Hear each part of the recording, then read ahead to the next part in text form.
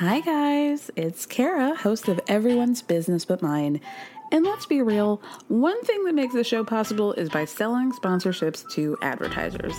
One way you can support us in getting more sponsors is by telling us a little bit more about yourself. You can do that by filling out a quick survey at the link in the show description. Plus, your answers are anonymous. They'll help us learn what you love most about the show and how to make it even better. The questions will ask you about the things that help advertisers understand the audience. It'll only take a few minutes, and it's an easy way to help the show. So you can find the link in the show description. Thank you so much, and stay tuned for the rest of the show. Hey, it's Ryan Reynolds, and I'm here with Keith, co-star of my upcoming film, If, only in theaters May 17th. Do you want to tell people the big news? All right, I'll do it. Sign up now and you'll get unlimited for $15 a month and 6 months of Paramount Plus Essential Plan on us. MintMobile.com/switch. Upfront payment of $45 equivalent to $15 per month. Unlimited over 40 gigabytes per month. Face lower speeds. Videos at 480p. Active Mint customers by 531.24 get 6 months of Paramount Plus Essential Plan. Auto renews after 6 months. Offer ends May 31st, 2024. Separate Paramount Plus registration required. Terms and conditions apply if rated PG. Millions of people have lost weight with personalized plans from Noom. Like Evan, who can't stand salads and still lost 50 pounds. Salads generally for most people are the easy button, right? For me, that wasn't an option. I never really was a salad guy. That's just not who I am. But Noom worked for me. Get your personalized plan today at Noom.com. Real Noom user compensated to provide their story. In 4 weeks, the typical Noom user can expect to lose 1 to 2 pounds per week. Individual results may vary. No words. I was so surprised, and she was so cute, and she had the little devil look in her eye.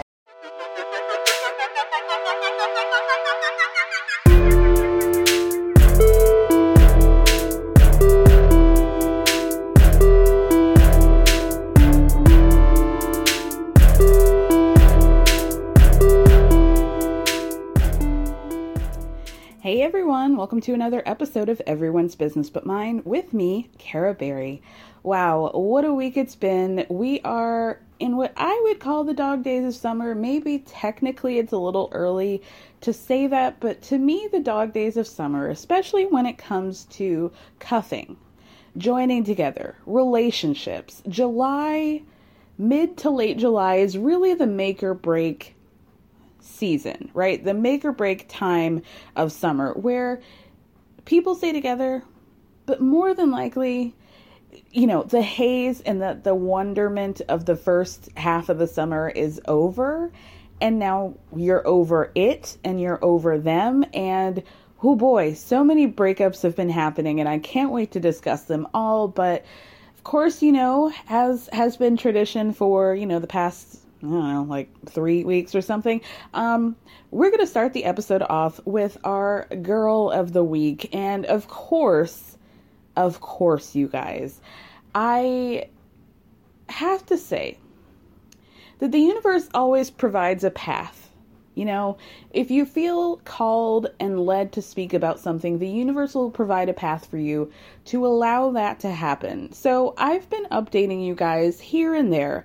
I mean, truly, it feels like every 15 minutes something happens in the universe of one Britney Spears. So, admittedly, I've been kind of half-assing it just because every day it's something more and it's just too much. It's too much to keep up with. And frankly, there's somebody way better than me to keep up with all of this, and that person is Troy McKeedy. Like, let's be honest. You guys, Troy McKeedy has been doing the Lord's work in the past few weeks, exhaustively updating us with every bit of Britney information that you could possibly need. So head on over to Dunzo Podcast to check out all of that if you need the latest. I'm going to be taking up the torch, the baton, if you will, because his episodes come out on Friday, might come out on Monday. And so, you know, like I said, a plethora of information has happened since then, and we got to talk about it. So, claps for everybody.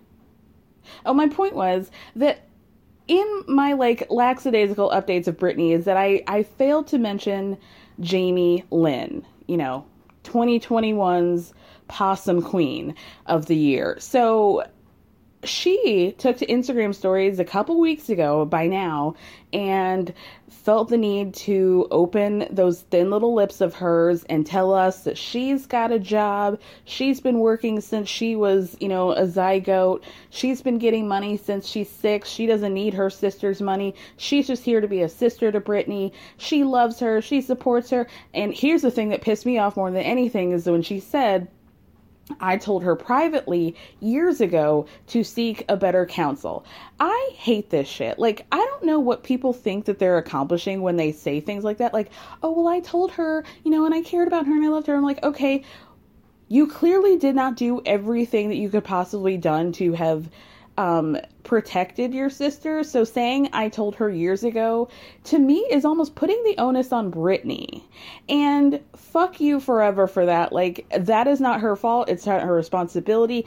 When she's saying, who knows, like, how long Brittany has been in some sort of drug-fueled, pilled-up haze of prescriptions that she did not need to be taking and confusion. And the woman has practically been a slave and for years now, and only recently found out that she could try to do something to get herself out of that. So, like, truly fuck off for saying that I told my sister years ago privately, not that you guys would know, I told her privately that she should get out of this. Okay, well, did that work? No. So don't come talking to us about how we should be grateful or how we should shut up because you don't know what goes on between the family. Blah, blah, blah. You guys don't know the truth. And I love my sister. Okay, do you?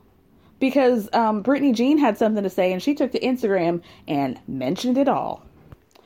So last week it was announced that Brittany was able to, and I can't even believe that I have to say this sentence, that Brittany won a case in which she is now able to choose her own legal counsel. Does that not blow anybody else's mind that, like, she had to go to court to do something that even the most common criminal gets the right to automatically through this country's, like, constitution or whatever? It's truly, like, blowing my mind to me that she, like, had to fight to get the opportunity to choose her own lawyers. But anyway, thank fuck she was granted that right. So it seems like since then the details and the contents of Brittany's Instagram have clearly been hotly debated. Like, there's an entire podcast, or maybe a couple podcasts at this point, dedicated to dissecting, disseminating, deciphering what is going on and whomst is in charge of Brittany's Instagram.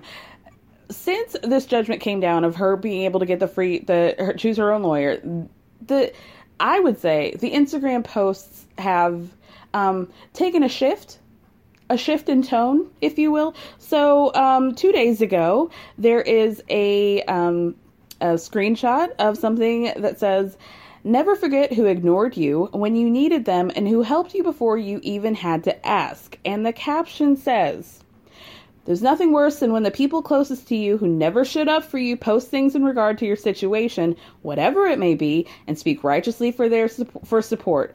There's nothing worse than that." And there's 4 exclamation points after that. How dare the people you love the most say anything at all? Did they even put a hand out to lift me up at the time? 3 exclamation points, 3 question marks. How dare you make it public that now you care?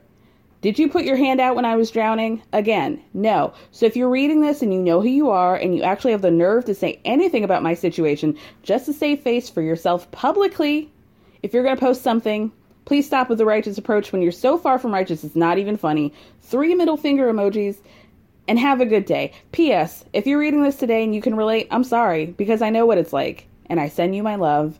3 kiss emojis and 3 exclamation points.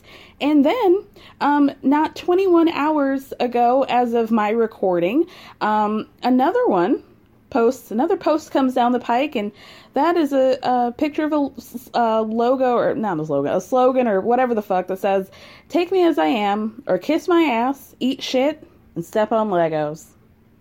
Energy. Okay? for those of you, this is a caption, for those of you who choose to criticize my dancing videos, look, I'm not going to be performing on any stages anytime soon with my dad handling what I wear, say, do, or think. I've done that for the past 13 years. I'd much rather share videos, yes, from my living room instead of on stage in Vegas, where some people were so far gone, they couldn't even shake my hand, and I ended up getting a contact high from weed all the time, which I didn't mind, but it would have been nice to go to the motherfucking spa. Now, that sentence I'm a little bit confused about. We can talk about that later, okay? And no, I'm not going to put on heavy makeup and try on stage again and not be able to do the real deal with remixes of my songs for years and begging to put my new music in my show for my fans, so I quit. I don't like that my sister showed up in an awards show and performed my songs to remixes. My so-called support system hurt me deeply. This conservatorship killed my dreams. So all I have is hope, and hope is the only thing that hope is the only thing in this world that is very hard to kill. Yet people still try. I didn't like the way the documentaries bring up humiliating moments from the past. I'm way past that and have been for a long time. And for women to say that it's weird the way I still have hope for fairy tales, go fuck yourself. Middle finger emoji. As I said, hope is all I have right now. You're lucky I post anything at all. You're damn right, Brittany. If you don't like what you see, unfollow me. Okay? 3 exclamation points. People try to kill hope because hope is one of the most vulnerable and fragile things there is. I'm going to go read a motherfucking fairy tale now. P.S. If you don't want to see my precious ass dancing in my living room, or it's not up to your standards, go read a fucking book. Woo! Britney Jean Spears. Okay? Thank you. Brah! Brah! Shatata! All over. Spraying bullets all over that, okay? All over her cat-killing sister, okay? So with that, of course, the internet, thank you so much. The League of Extraordinary Britney fans have taken to the internet to scour what Britney was referencing, and they found it in about 37 seconds and posted that shit on Twitter. So I'm gonna post it. That what you heard in the beginning of this episode was a clip of after Jamie Lynn's performance. Somebody interviewed Jamie and Britney side by side, and the person asked her what she thought of Jamie Lynn's performance. Now, this was at the 2017, I believe, Radio Disney Music Awards. I think that's what it's called.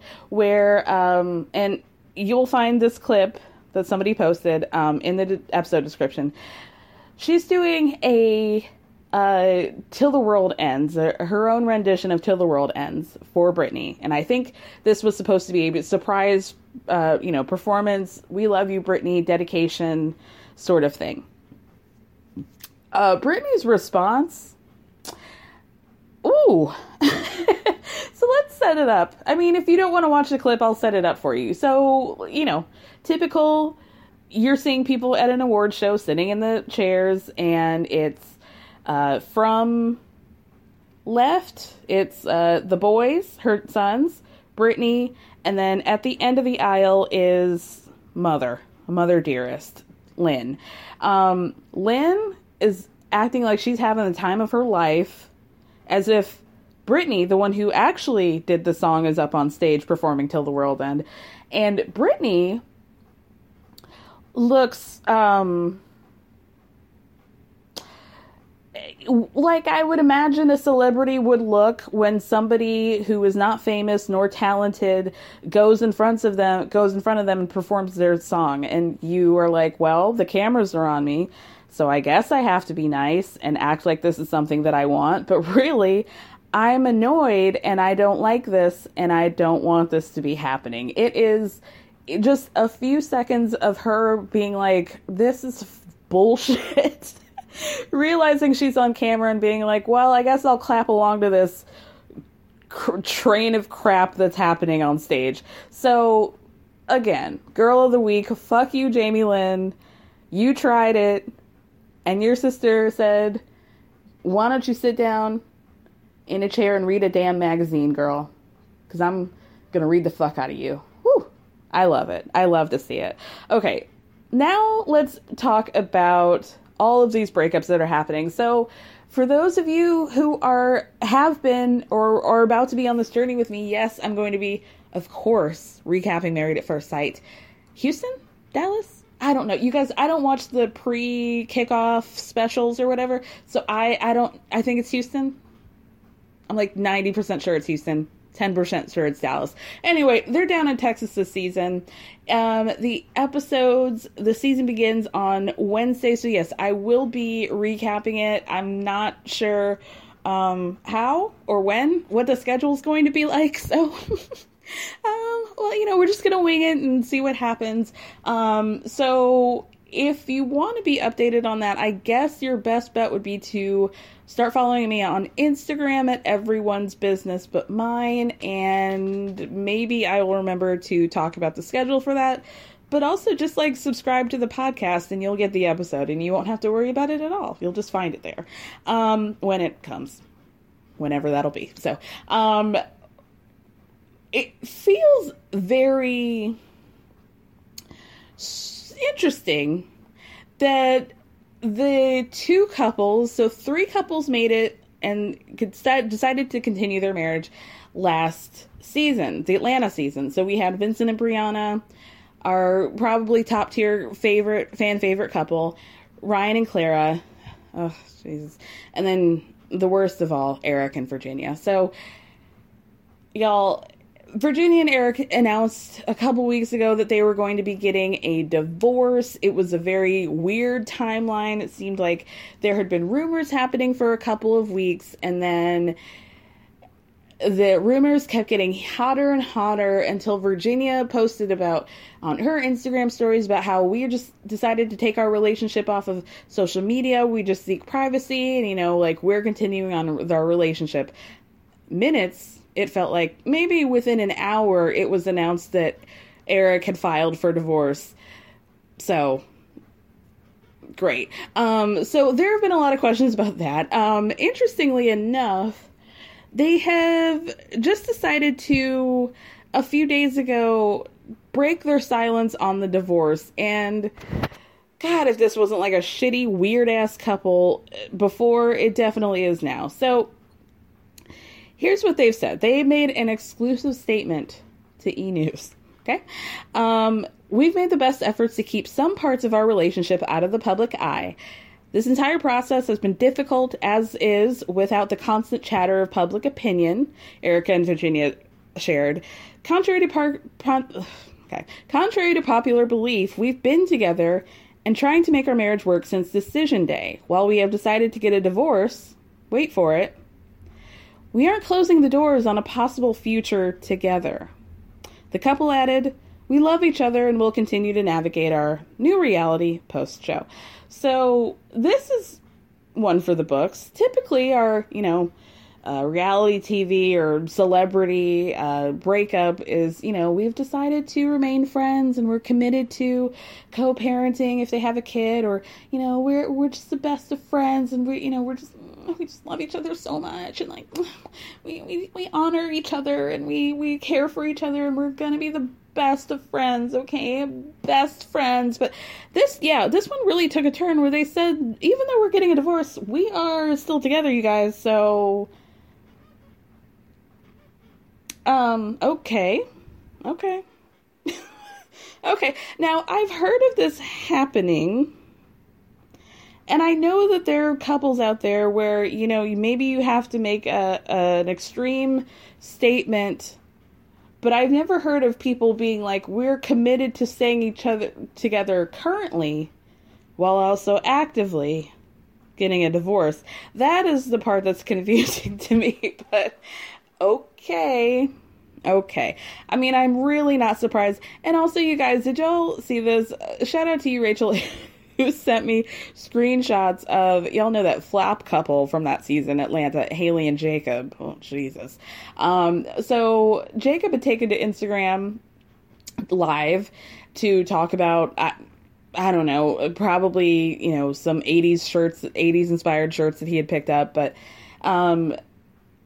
Virginia probably pretty sauced on, some airport size bottle of barefoot wine that she found at the back of her couch or something. But she hopped on the Instagram live in the comment section and was like, your dick doesn't work. Haley hated your dick. You're bad in bed. That's why she didn't want to fuck with you, because nobody wants to fuck you because your dick's soft and it sucks and it's terrible. And I'm not going to sit here and try to protect you like the guys protect each other from bad shit and their own bad behavior. And it was very interesting to say the least. I laughed.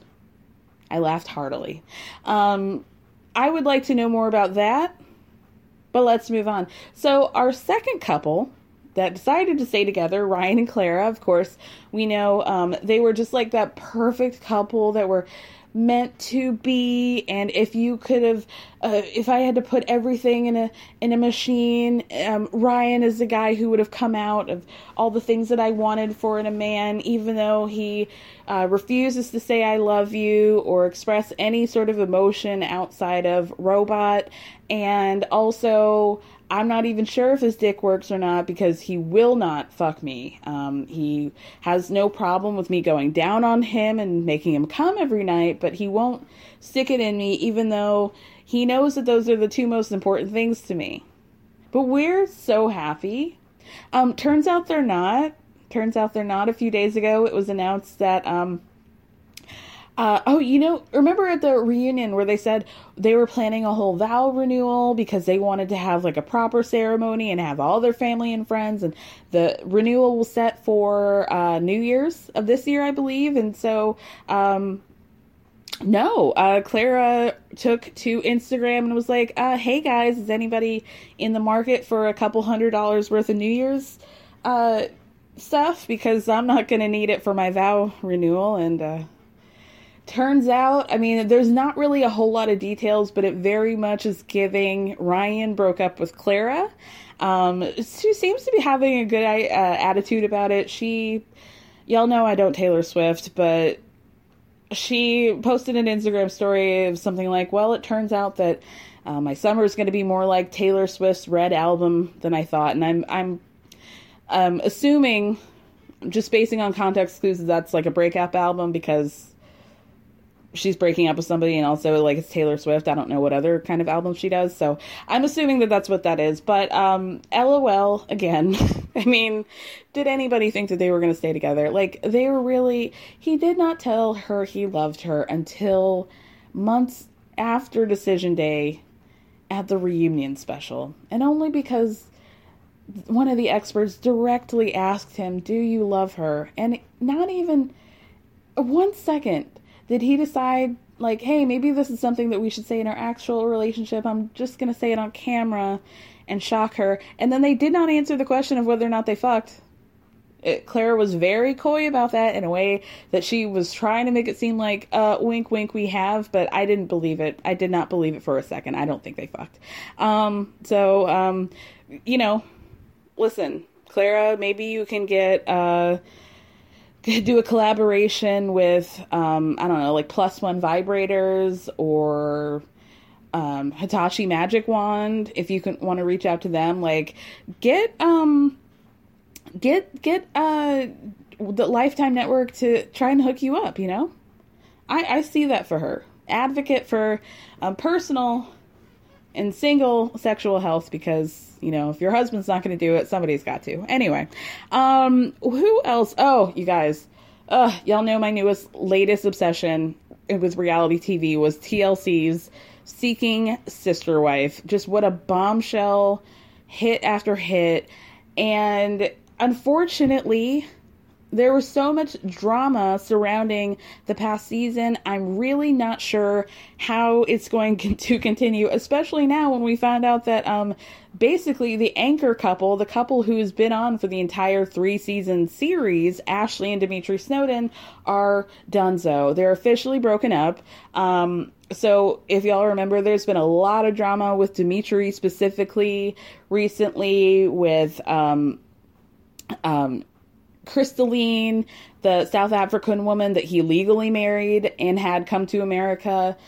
filing a restraining order against him, saying that he was abusive sexually and physically, and that Ashley was also abusive, and that they had some sort of scuffle in which Crystalline was trying to leave the home, and then Ashley was like barricading her and possibly even pushed her to prevent her from leaving the home. It's been a whole drama for months now with Dimitri, and he's now filed for divorce from Crystalline. And Ashley, who's basically been standing by him this whole time, has officially announced that she is single. So she wrote on her Instagram some like, I won't even bore you with the yaya woo-woo spirituality bullshit of it all. Suffice to say, she said, I'm single, and then I stopped reading the like 10 paragraph caption after that. That's all I needed to know. That's all I needed to know. I did take a quick scan at her Instagram. There seemed to be no pictures of Dimitri on it. So that seems to be erased. I don't know how like, do I care about them as a couple? No, you guys. They were weird. I care about them from an entertainment value, but I was not invested in them as a couple because they were weird, okay? And so I'm thrilled that Ashley is free of him. I mean, now that they've got, 3 kids? I don't know how that's going to work. But from a selfish perspective, what are we going to do with the show? Because like I said, they were the anchor couple. They made they were like the backbone of the show. None of the new couples that were brought on from last season ended up successfully seeking out a sister wife, as the show would detail. So I don't know what they're gonna do. I'm wondering if this might be like the ending of Counting On, might be the end of the series. And that's really going to be a bummer for me because, man, that was a circus. A true circus. With that, you guys... Oh, does anybody care? Is anybody at all still following the Portia, Simon, Fallon triangle? Because if you will, I'm just going to give you guys a couple seconds. So, Simon had been alleging that Fallon had been cheating on him and posted those surveillance camera footage of Fallon going home with the guy, and they looked like they were trying to evade the outside surveillance cameras by like separating, but it looked like a hookup going back to the house situation. So she and that guy, the guy's name is Jalen. So they've been saying this whole time, we're just besties. We were working together. Simon knew I was going to be at the house. I was staying at the house. Everything was above board. Like, nothing about us was romantic. Okay, well, now they're officially Instagram together. Oh, God. I mean, great. With that, I want to just... This really is apropos of absolutely nothing. It's just something, it's a tweet that I found that I felt like if I was entertained by it, I felt like you guys would be too. This is by, I'm Bob Swaggett on Twitter, rather, and it is an excerpt from an interview that Cisco did about the origins and the inspiration behind the thong song. So here we go. This is Cisco. It was a cold winter's night. And then he starts laughing. He says, now, I don't remember if it was wintertime or not, but I had a date with a young lady, and I must have done something right over the course of dinner because I got treated to a more intimate gathering later on. We started to get all hot and heavy. She got undressed, and lo and behold, I see something that I'd never seen before. This article of clothing. It was one of the most glorious things I've ever seen in my life. I was like, what are you wearing? And she said, oh, this old thing? It's a thong. And she said, excuse me, I think that's when my hair turned blonde. He said, it was like in the 10 Commandments when Moses went down to go see the burning bush and came back down and his head was silver. I don't really remember the rest of that night because I was under the spell of said material. I was shell-shocked. And then the person he's interviewing says, well, sounds like a transformative experience. And he said, Cisco says, she already had the cake, but she put the icing on it with the thong. That cemented it. I immediately went home and to start writing the song and called my boys up. I saw something yesterday. Gather around, I'll tell you. Everybody leaned in and I told them, there's this new underwear girls are wearing and it's called a thong. It was like the Fellowship of the Ring. Everybody was like, we got to go out and hunt for the one thong. They literally left in that moment. A few days later, my cousin kid burst through the door. I thought there was a fire. Somebody got hit by a car. And he was like, I was with this girl last night and guess what she gave me? And I quote, that thong's the thong, thong, thong. We burst out laughing. Then we laughed all the way to the bank. For the record, I gave him a big percentage of the song's royalties. And with that, you guys, the next thing you'll hear is a recap of Love After Lockup. I'm still laughing about how his hair turned blonde immediately. Thank you guys so much for listening. If you're able to give me a 5-star review on Apple Podcasts, I would very gratefully appreciate it. Also on Spotify. I believe you can do it on Spotify as well. So thank you guys so much for listening. Thank me for speaking. Love you. Bye. Hey, it's Ryan Reynolds, and I'm here with Keith, co-star of my upcoming film, If, only in theaters May 17th. Do you want to tell people the big news?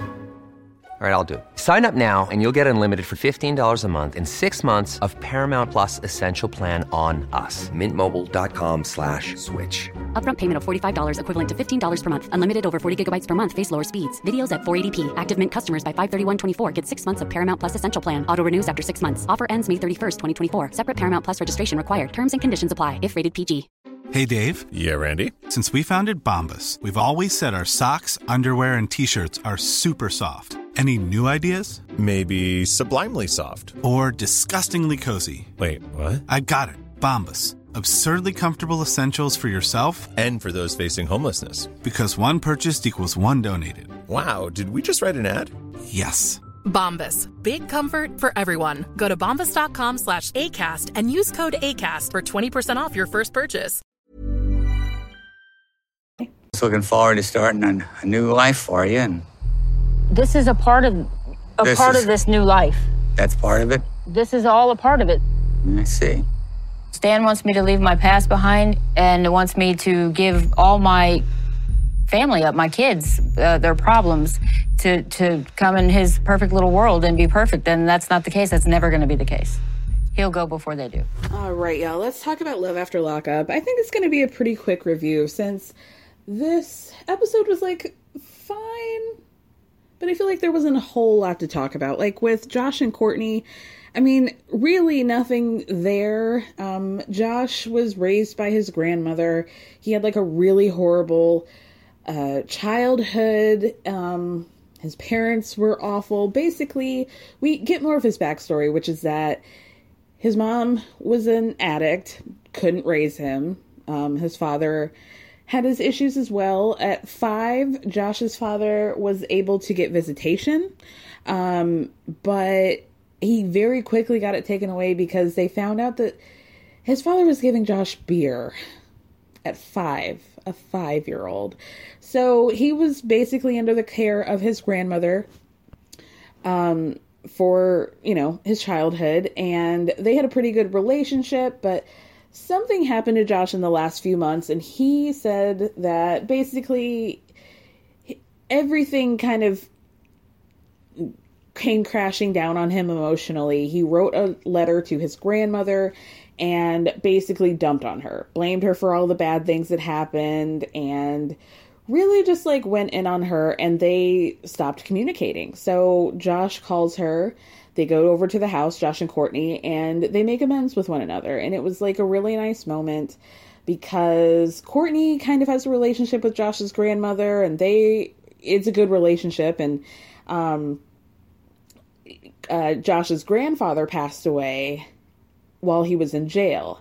And so Courtney's just really grateful that Josh is trying to make these steps and make these amends to his grandmother because she feels like losing his grandpa while he was in jail really affected him and that he just didn't want to have a strained relationship with somebody else and, lose them. So that was it. I mean, it ended up on a positive note. They, started getting along, and Courtney starts talking about all the things that she wants to do, and Is it worth talking about what Courtney was wearing for a meet the grandmother of your husband for an emotional chat outfit? It was eclectic. It was eclectic. There were sort of a cowboy boot happening. A legging, a studded legging with a design going up the thigh. And then what appeared to be like an old high school swim team jacket or something, like some kind of zip up. It was just a lot happening with Courtney. Yeah, like I said, they have dreams. She says that she wants to have property that has hundreds of acres, and she wants to have horses and chickens or whatever and live her life with Josh. And I mean, they seem to have the best shot than any other of the couples on this season. I will say that. But that's also not saying much. So let's move on to Doug and Rachel. Doug, our baloney king, and Rachel, our tiny, terrifying princess. Y'all know she's been raising his child for 3 out of the 5 months that they've been together. They, so there's Doug Sr. and then little Dougie.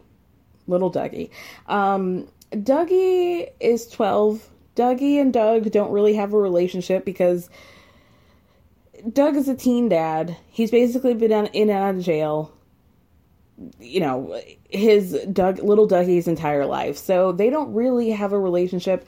Little Dougie's got a lot of jokes. He's got a lot of sass. And he's got a lot of attitude toward his father, which I understand. I see it and I recognize it and I get it. I get it, dude. I really do. But he was doing a little too much for me. He was doing a little too much. And I'm nervous about this relationship because Doug Sr. is a dickhead. And he really seems determined, even since before he got out, to be this like strict father with this child that he never raised, which is going to be a huge disaster.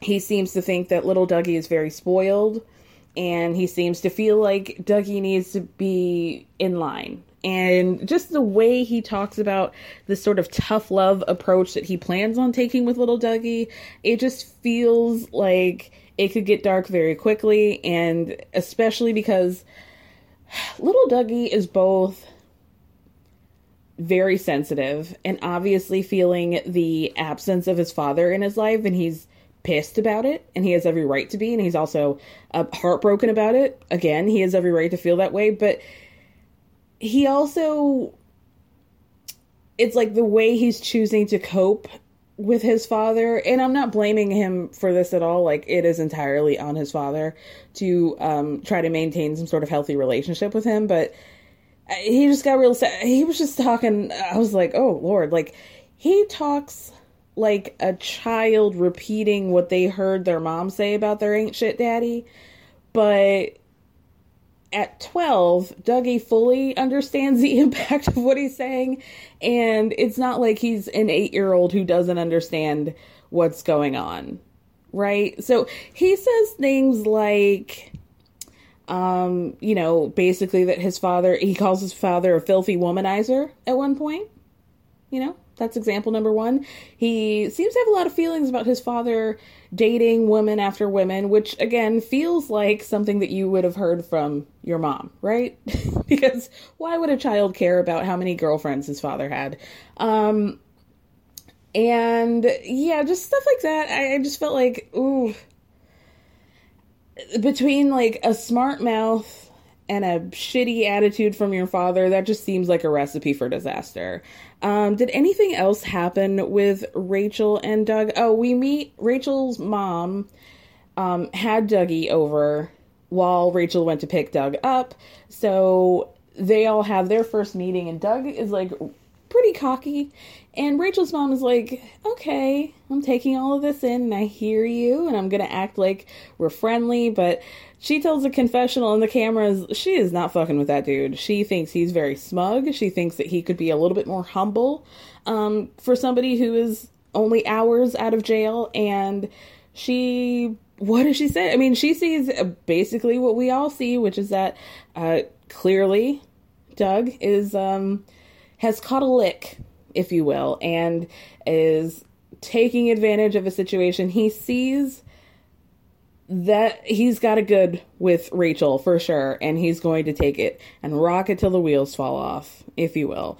Little Dougie at one point also asked his father how many times he dropped the soap, and Doug Sr.'s response was only on his birthday. Now, is that a conversation that you're going to have with your 12-year-old child? Why does he know that? And why would you respond in that manner? You see what I mean? Anyway, let's move on to Aneesa and Jeff. Now, Aneesa we just met last week. She had a potential catfish.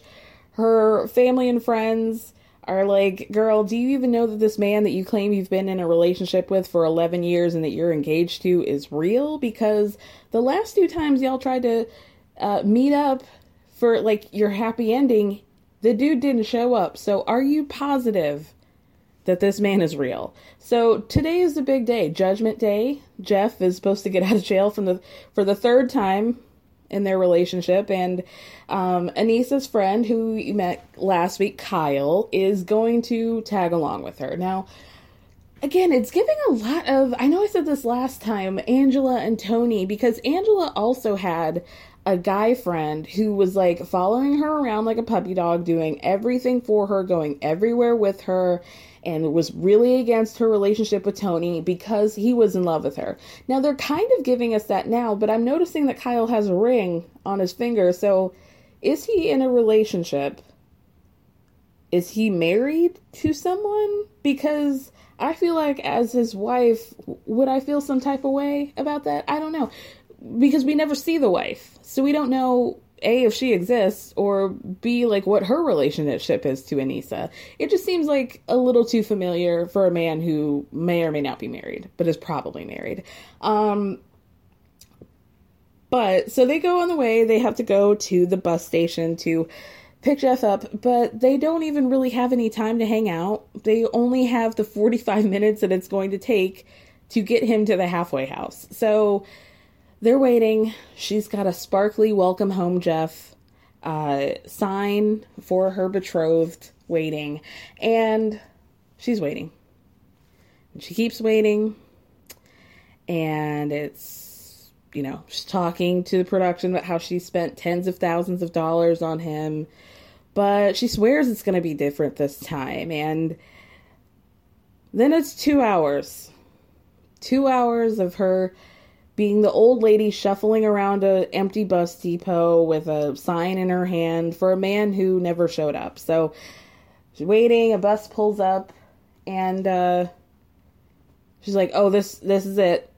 Jeff better be the first one off this bus. Well, not only was he not the first one, he wasn't the 7th one, he wasn't the 15th one, and then the bus pulls out of the bus station and goes on its merry way. So, egg on her face, girl, but maybe egg on our face, because as Aneesa is starting to get pissed and saying that she's going to cut up this wedding dress that she just bought the other day, here comes Jeff from the back of the building, and apparently his ass fell asleep in the bus, and an old lady found him and woke him up. So, starting off on a good foot here. It's also worth noting that earlier on the way, Aneesa had expressed some reservations or hesitations or insecurities about the fact that she is 51 to Jeff's 40, and that she just is worried about her appearance and looking like the old woman with the younger man. But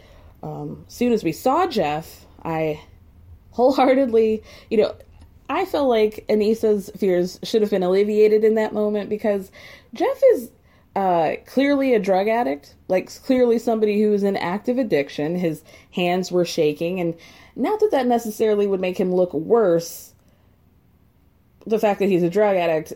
It was everything else. It was just the man did not look 40.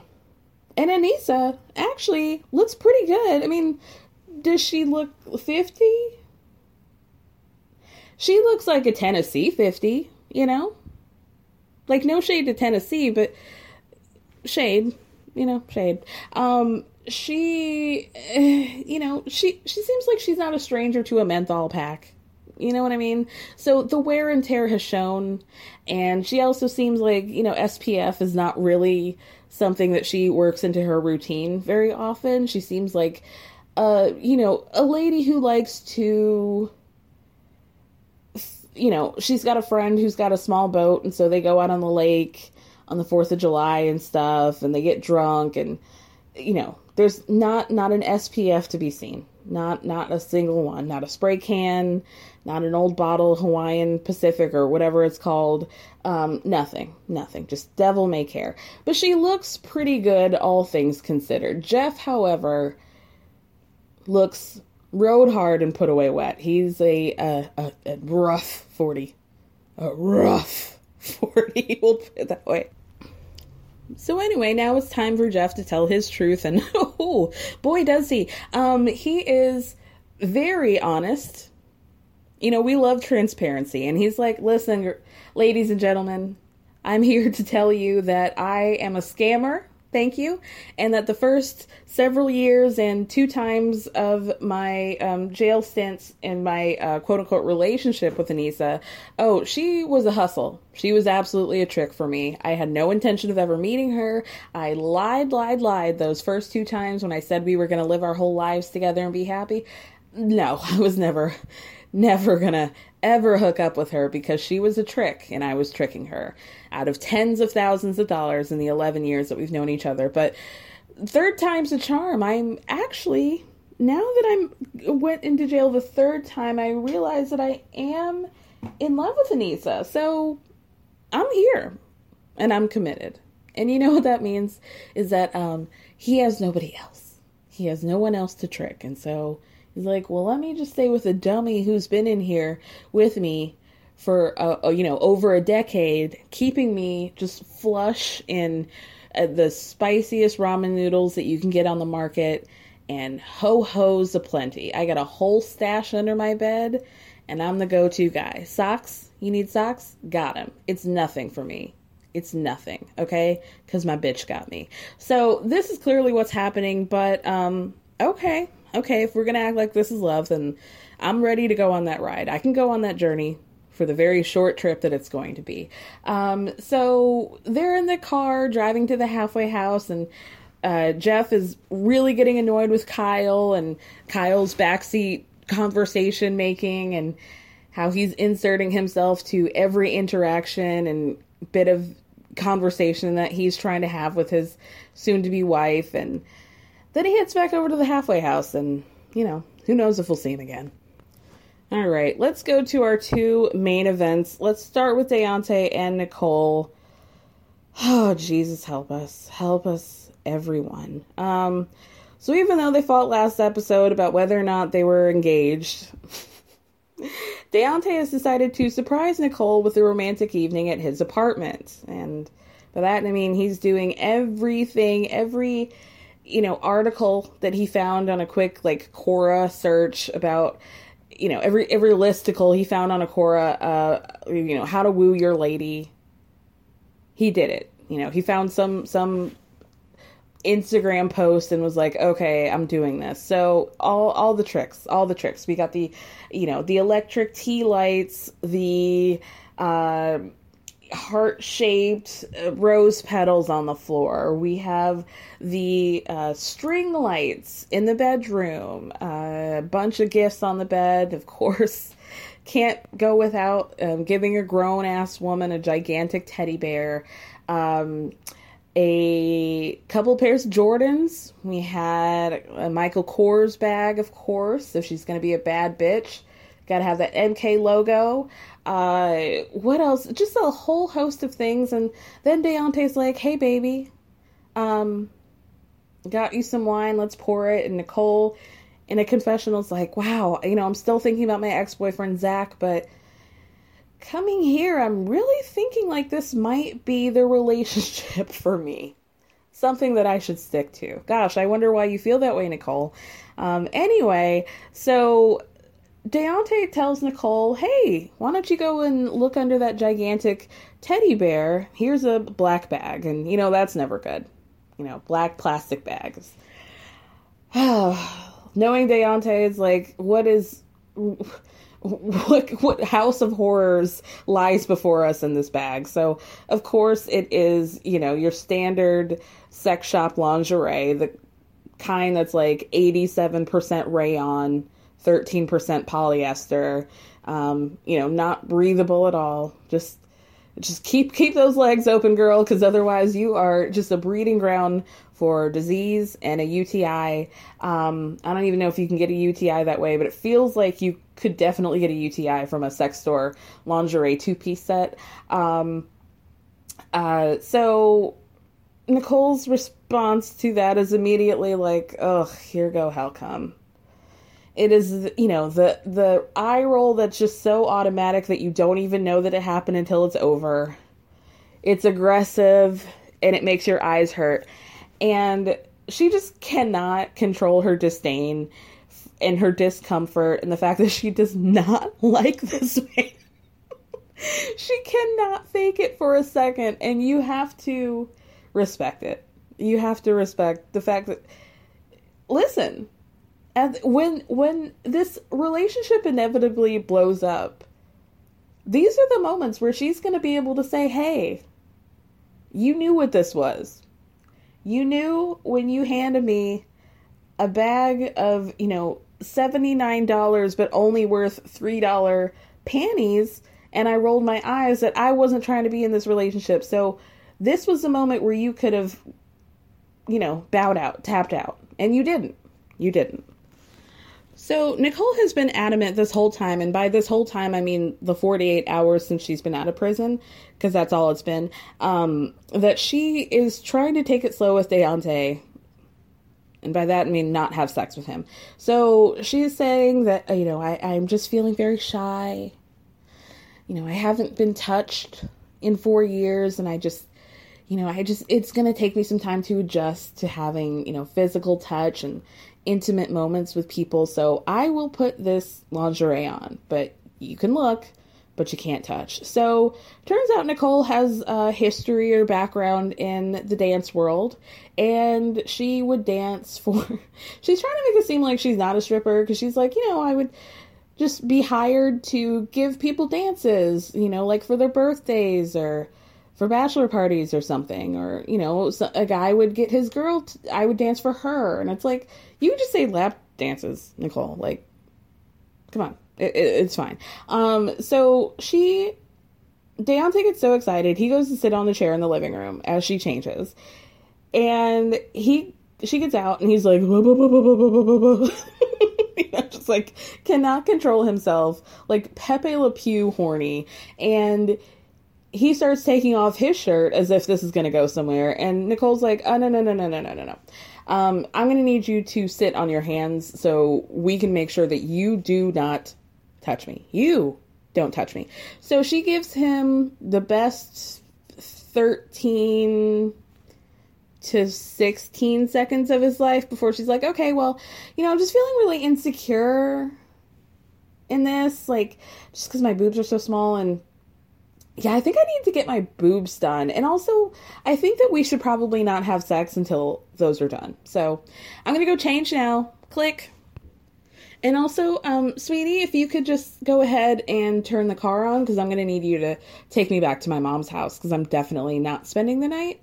So I'll be out and just give me like 3 minutes. Just 3 minutes and I'll be out.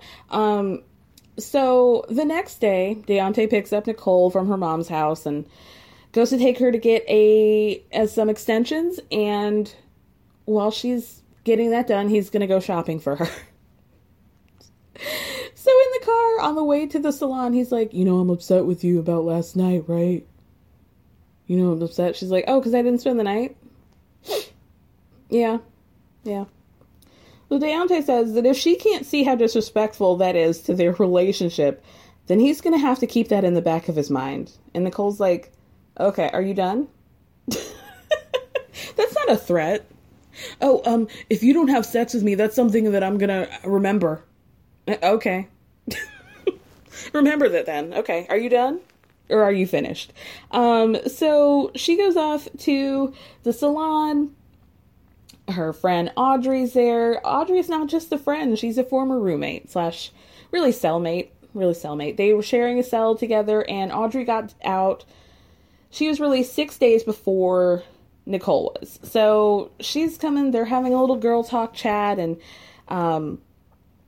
Nicole tells Audrey that, like I said, Deontay is going to buy a dress for her while she's getting her hair done, and that he's bought her a couple Michael Kors watches, some Jordans, and in a confessional, Audrey says Deontay spoiled Nicole while we were in jail. Like, all she had to do is say that she wanted or needed something, and it was it.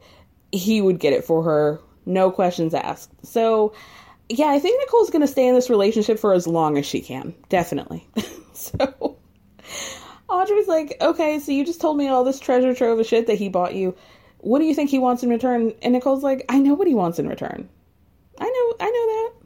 And he's not going to get it. Planning for your next trip? Elevate your travel style with Quince. Quince has all the jet-setting essentials you'll want for your next getaway, like European linen, premium luggage options, buttery soft Italian leather bags, and so much more. And is all priced at 50 to 80% less than similar brands. Plus, Quince only works with factories that use safe and ethical manufacturing practices. Pack your bags with high-quality essentials you'll be wearing for vacations to come with Quince. Go to quince.com/pack for free shipping and 365-day returns. Hey, folks, I'm Mark Maron from the WTF Podcast, and this episode is brought to you by Kleenex Ultra Soft Tissues, your ally to help tackle your allergy symptoms this season. I love the change of seasons, but nobody loves pollen and all those other things floating in the air that make you sneeze during this nice weather. Kleenex Ultra Soft Tissues are hypoallergenic and allergist approved, so fight back against watery eyes and runny noses without worrying about irritating your skin. For this allergy season, grab Kleenex and face allergies head on. So then Audrey is like, so when was the last time you had sex? Now, granted, Nicole's been out of jail for 2 days now, okay? So Audrey says, when was the last time you had sex? And Nicole's response is, with a man or with a woman? Because the last time I had sex was a week ago. And Audrey's like, oh, yeah, I forgot about her. So, turns out, Nicole says in a confessional that when she got to jail, she wasn't planning on having sex with anybody. She was just going to be focused on herself, okay? But when she got there, it was, in her words, a playground full of bitches. And how could she possibly resist? And so Audrey's like, yeah, that girl. And Nicole's like, yeah, I was pretty faithful to Deontay. But, it just kind of happened. So I went for it. But it's not really cheating because it's a woman. And I just don't feel like cheating. I don't feel like you can cheat with a woman because I just don't. Thank you. I don't feel like it because it's not true because it isn't. Thank you. And it's not true because you're probably not even really bisexual. That's probably what the deal is. And you probably just do whatever and with whoever will give you what it is that you want at any given moment. And it really doesn't matter if man, woman, whatever. And I'm not trying to deny anybody's bisexuality. I'm trying to deny Nicole's specific bisexuality because clearly Nicole only looks out for Nicole. And that is just very, very plain and simple. But then, after Nicole was talking about how, she just slipped and fell into somebody's pussy a week ago, even though she had pledged her allegiance to Deontay, we also find out because Audrey's like, oh, we should go out. Who should we invite? And Audrey's like, oh, I think we should invite Tia. So then we find out about Tia, the girl that Nicole says that she was dating up until 4 months ago when Tia got out of jail. And the only reason why they broke up was because Nicole thought that Tia was cheating on her. There wasn't any proof of it, but she just had a feeling. So she dumped her and then they broke up. So we end our clips with Nicole calling Tia and saying that, even though all the drama, she just can't resist her. So And that she also has no intention of telling Deontay about this woman, which, of course, why would you? Because you're not in a relationship with him, so you really don't have to tell him a thing. All right, let's round it out with talking about Stan and Lisa. Jesus Christ. So, they get to the house after the ride from jail, and Stan and Lisa are both in a bad mood.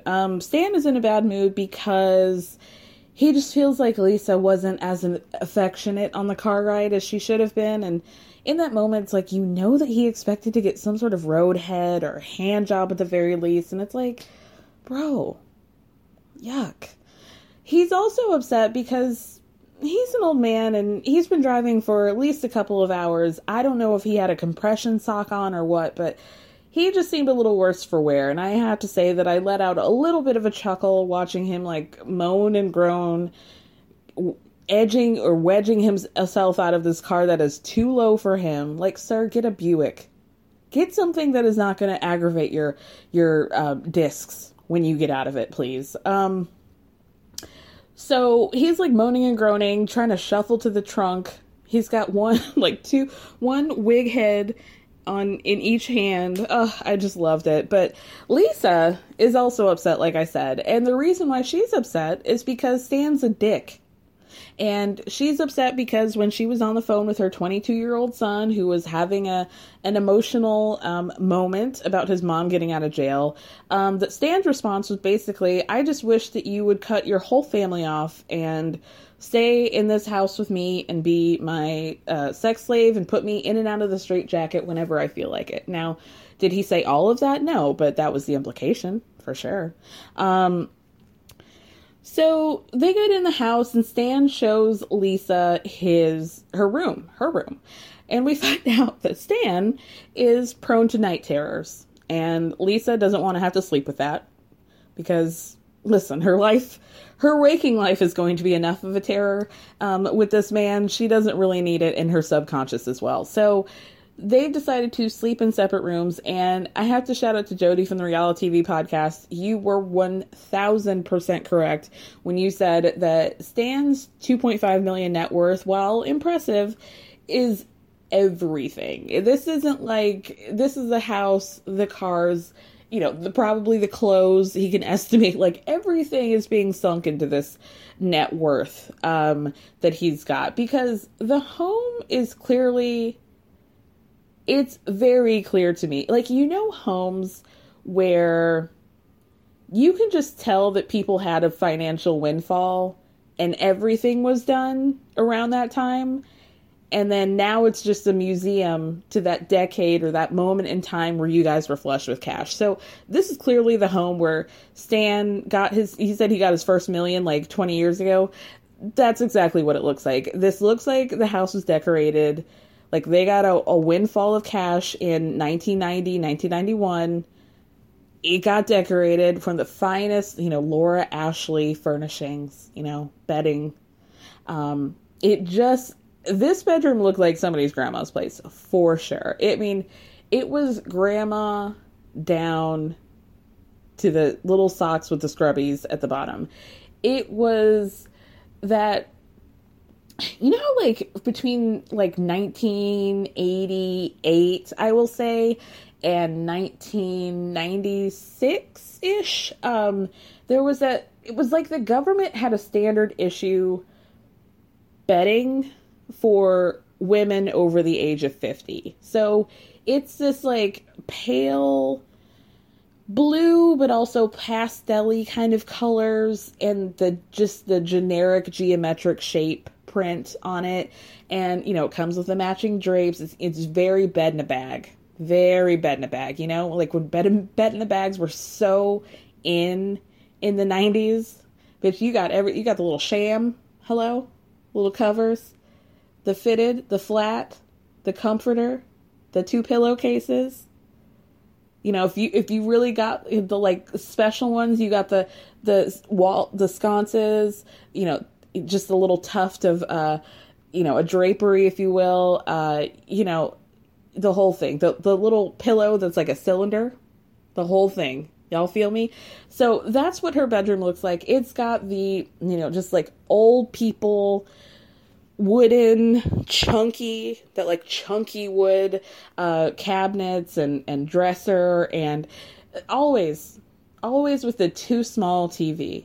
What is with old people's aversions to larger TVs? This is a good 15-incher. Smaller than your standard computer screen size TV, on top of the dresser, always on top of the dresser. There's the the oscillating fan in the corner, just all the trimmings. So welcome to your new bedroom, girl. There's plenty of space for you to put your wigs on the dresser. And yeah, just live your best life. So she's putting her things away, and she's telling the cameras, like, hey, I think I'm pissed. I'm pissed right now. And I'm pissed because of what Stan said to me in the car. And I don't even think that Stan realizes that I'm pissed or why I would be.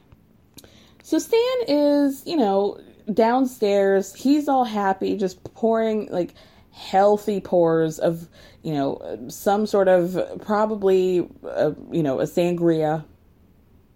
Like a wine that is supposed to be a sangria. That Stan's like, when he goes to the wine shop, he goes for like the dusty bottles, the dusty ones.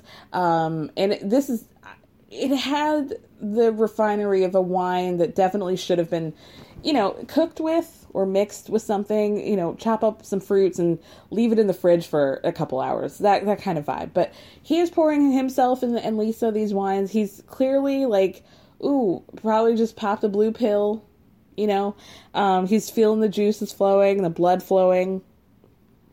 Disgusting. I wish I hadn't said that. And he's excited. So he's excited until Lisa comes downstairs, takes one look at him, doesn't say anything, and goes out to the patio to smoke a cigarette. So Stan is like, oh, what's wrong? And tries to like kissy all over her face. Yuck. And Lisa's like, well, I just feel like you're being so selfish right now. You heard me on the phone with my son. You heard how upset he is. And Stan's like, well, you're a smart girl. What the fuck does that mean? And so Lisa's like, I gotta figure this thing out with my son. But in the meantime, like, are you going to be doing anything while I'm trying to figure out how to fix my family? And he's like, probably nothing. Probably won't be doing anything. No. So then Lisa says, I kind of feel like you would have at least offered to have my son move in. And Stan's like, well, yeah, I think maybe you need to try and figure some things out before we get to that part. And Stan says, I'm not comfortable with moving the family in because I just don't know Lisa well enough. So why is she moving into your house then? Why are you moving her into your home? Like, I fully understand you don't want to live with somebody else's family. I fully understand that you thought, you're an aged, withered old man, withered and weathered. And you probably didn't anticipate having some, like, 22-year-old moving into your home. That I understand. But this whole, like, you need to just not have your whole family in your life is weird. It's weird. So, then Lisa's like, okay, well, I need to really figure out what's going on. We don't really know what's going on with her son. She doesn't say, but this is apparently is a situation that needs to be taken care of immediately, and it seems to be time sensitive. So she tries to call her son and goes straight to voicemail. And she says, listen, I know you had plans and expectations for tonight, but I gotta go to my kid. So then Stan starts getting pissed. Starts getting on all hot under that blazer that he's got. And he knows that he's not going to have sexy straight jacket time tonight. So he's like, just go to full asshole. Just full dick mode. So he's like, listen,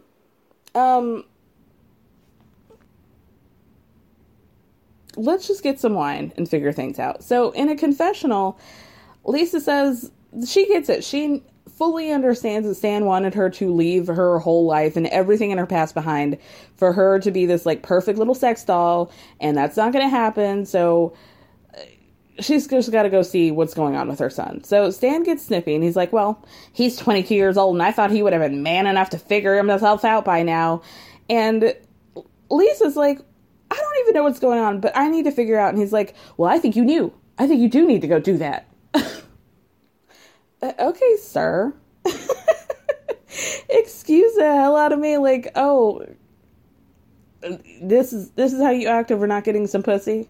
This is how you want to act. Okay. So then, Lisa stares at him and is like, I guarantee that you would not be acting this way if this were your kids. And he's like, well, I raised my children right. Excuse the fuck out of me. So then he starts glugging his wine, and he says to production that he's not going to apologize to Lisa, especially after all the things that he's done for her. So Lisa is like, that man is like night and day when he drinks.